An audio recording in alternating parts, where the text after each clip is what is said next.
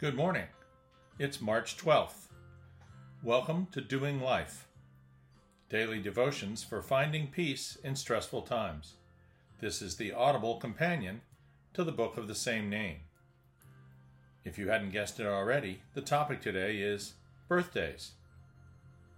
Today you are you. That is truer than true. There is no one alive who is youer than you. Dr. Seuss. Today is my birthday. It's also my only son's birthday. The number associated with my age is substantially larger than the number associated with his. Oh well, on the bright side, there still are numbers associated with mine. As Stephen Wright once said, I intend to live forever. So far, so good. Birthdays have been celebrated since ancient times, from Egypt to Persia, Assyria, China, and throughout the Roman Empire. But in the Judeo-Christian tradition, the celebration certainly got off to a slow start. While over the centuries the majority of rabbis felt a person's birth should be celebrated, in the first several centuries of Christianity, the celebration of one's birth was viewed disparagingly as pagan and inappropriately focused on the flesh. Common medieval Christians began invariably including a name for their child that belonged to one of the saints. They then celebrated on that Saint's Day, which was the day of that saint's earthly death, but heavenly birth.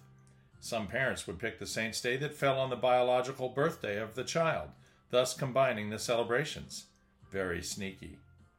Medieval nobility, however, always celebrated the day of their actual birth.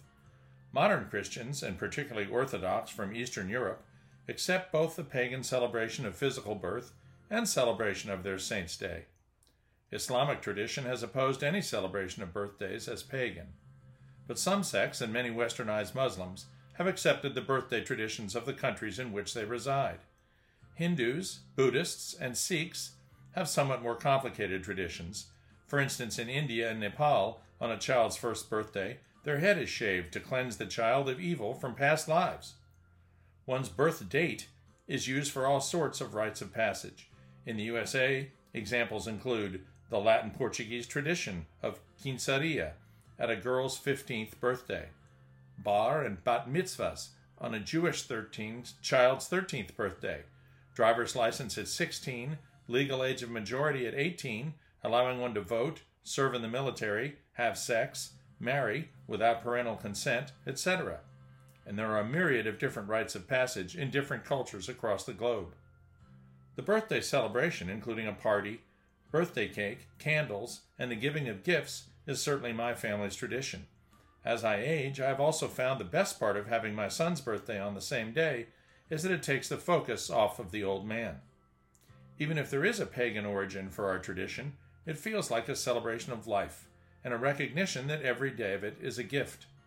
Some early Christian philosophers were still struggling with philosophical perspectives that viewed the physical world as bad and the spiritual world as good.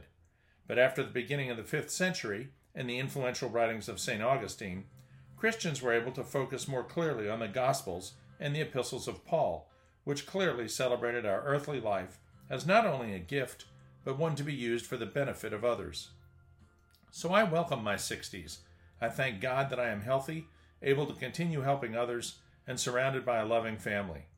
The tennis player Anna Kournikova said, "Why are people afraid of getting older? You feel wiser, more mature, like you know yourself better? You'd trade that for softer skin?" One of my favorite birthday stories involves the late comedian George Burns. On his 100th birthday, a reporter noted that most people surveyed had no desire to live to 100.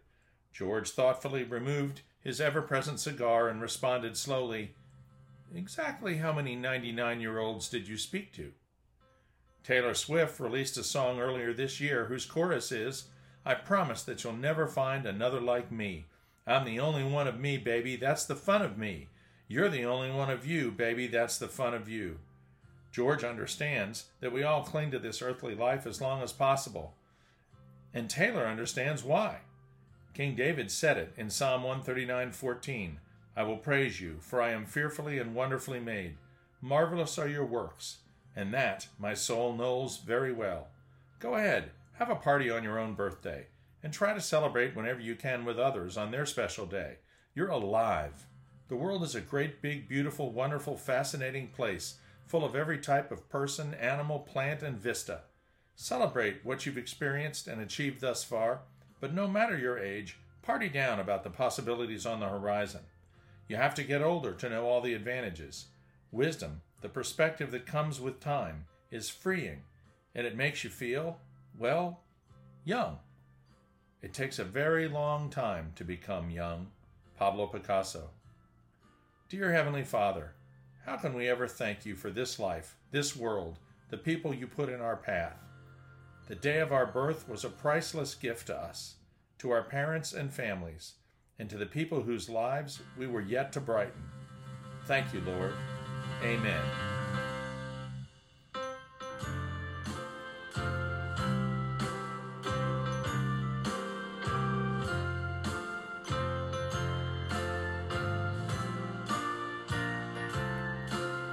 We'll see you tomorrow.